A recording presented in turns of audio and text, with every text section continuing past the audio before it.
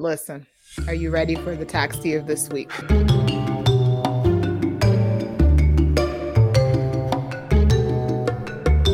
So on this week's tax tea, let's just kind of go through the bullet points and then we can dive in. So this week's tax tea actually has two individuals.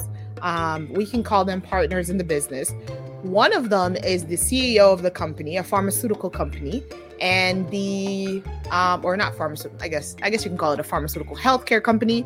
The second one is the accountant that was supporting that pharmaceutical company. So together they could get up to 20 years in prison. And just so you know what happened here, it's actually a very interesting, elaborate scam. But basically what happened here is that they were doing what we call a healthcare scam. So the case didn't go into specific details about how they were funneling the money or what they were doing with the money. But basically what they were doing is the pharmaceutical company was calling people over the age of 55 and telling them that they could get them, trying to get a profile on them, like what kind of drugs they used, stuff like that, medicine, got a profile on them, and then took their information without their approval, these 55 and older individuals, and basically put in fake requests for medication into several doctors' offices, several pharmacies on behalf of these people without their approval. And then they would turn around and file these requests with the insurance companies, right? And what the insurance companies would do then is they would say, okay, you have a fulfilled prescription on behalf of this client or behalf of this patient. And so, hey, let's say the drug was $7,000, just as an example. With the insurance coverage, the drug is $5,000. The insurance pays the balance or whatever. Maybe this is not a very good example. Let me use a simpler example. So basically, if the drug costs, let's say $1,000, the insurance is going to pay the difference between the copay amount, which is the amount that the patient has to pay, and the amount that the insurance covers. So like in this case, let's say the copay was $50 and the insurance company would pay $950. In that case, the insurance would pay this $950, would pay it to the pharmaceutical company.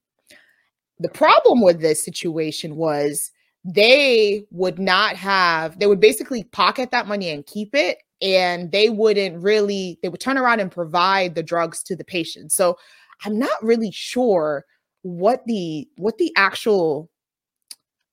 actually being charged for here. But basically that was a setup. They were filing these things on behalf of patients without their information. They were getting their information without their consent. They were getting their information from different databases, calling them, putting in fake prescriptions on their behalf, and then pocketing the money that the insurance company sent. So, I've heard of situations like this before. And I think in the situation I've heard of it was like the pharmacist they were creating these fake prescriptions. They were filing the paperwork with the insurance company. The insurance company would pay them, and then they weren't actually giving the drugs to anyone. Like there were no drugs that they were actually delivering. They just kept the money that the insurance company gave. And so when it all came to head and people looked at and they were investigating, what they ended up finding in like I said, in other situations similar to this, they found is that there were all these payments that insurance companies made, but none of the patients were real, and there was no actual medicine being given to the patient. So they were just pretty much pocketing, as you said, that difference between, what insurance would pay and, the copay. They just kept pocketing that difference. So I can definitely see that as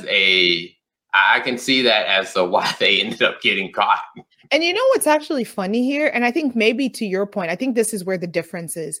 Because in the case, it actually said that they were giving this money. They were giving these prescriptions to the patients.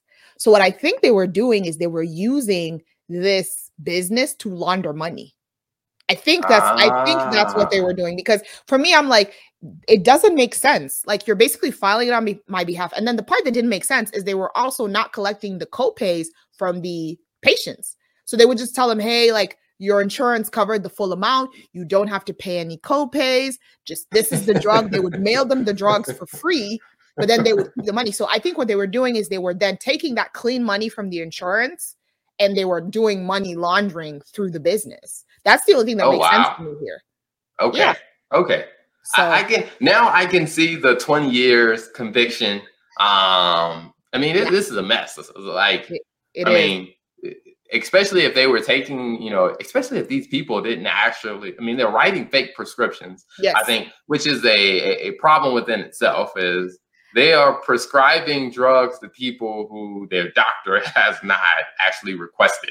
Well, to be fair, I don't think they were writing fake prescriptions. They were putting prescriptions forms in after they talked to senior citizens to say, hey, what are some of the medicines you take, or what are some of the things you're experiencing? So they had people calling, like sitting customer service calling people. I guess they got some information from a database. They bought it off of somebody. They were calling these older citizens and basically saying, hey, what are you dealing with? Hey, do you have pain in certain areas? Are you struggling with certain sicknesses? Hey, we can get you prescriptions for this. And then they were putting in like forms in to request that information. So, yeah. But I think even in that, to where, like I said, depending on, like I said, the way some prescriptions work is like you need the doctor to write the prescription. That's a good point. To that's where, a good point. Yeah. If they did have, it would be very strange if they had doctors on call to say, hey, I know this, John, James, and Jenny are not your patients, but they need a prescription for X. Can you write it for them? If that doctor agreed to that, that doctor should go to jail too. Because, what it sounds like is that they found out what prescriptions people were taking, and pretty much they created the prescription, or they wrote it, or they filled this fake prescription, gave them the medicine, and then pocketed the money. And like I said, I can see why they got in trouble for that. But I think the IRS got involved because, although this is, money laundering, and they're getting this, they're breaking the law to get this money, the IRS still considers like, hey, this should show up on your tax return. Even if the money, money is illegally gained, it still needs to show up on your tax return. Yeah, and I think the accountant that was doing the other person in the business that got charged was the accountant, because he was falsifying the tax returns. So maybe he was, it doesn't say exactly what falsifying represented, but basically he was saying that, or basically the charge was falsifying tax returns. So whether it was, not being forthcoming about the source of the income related to the business or whatever he was doing. But definitely a situation where we mentioned where, hey, ideally your accountant, or a lot of the idea or the thought process is your accountant should be exhibiting integrity in how he or she manages or helps you manage your financials. They shouldn't be joining you to do bad things like this. So not a good example. Absolutely. Really. Yeah. Absolutely. Well, I will say it is another example of the fact that foolishness is still happening when it comes down to money, tax, and business. So thank you guys so much for tuning in. Till next time.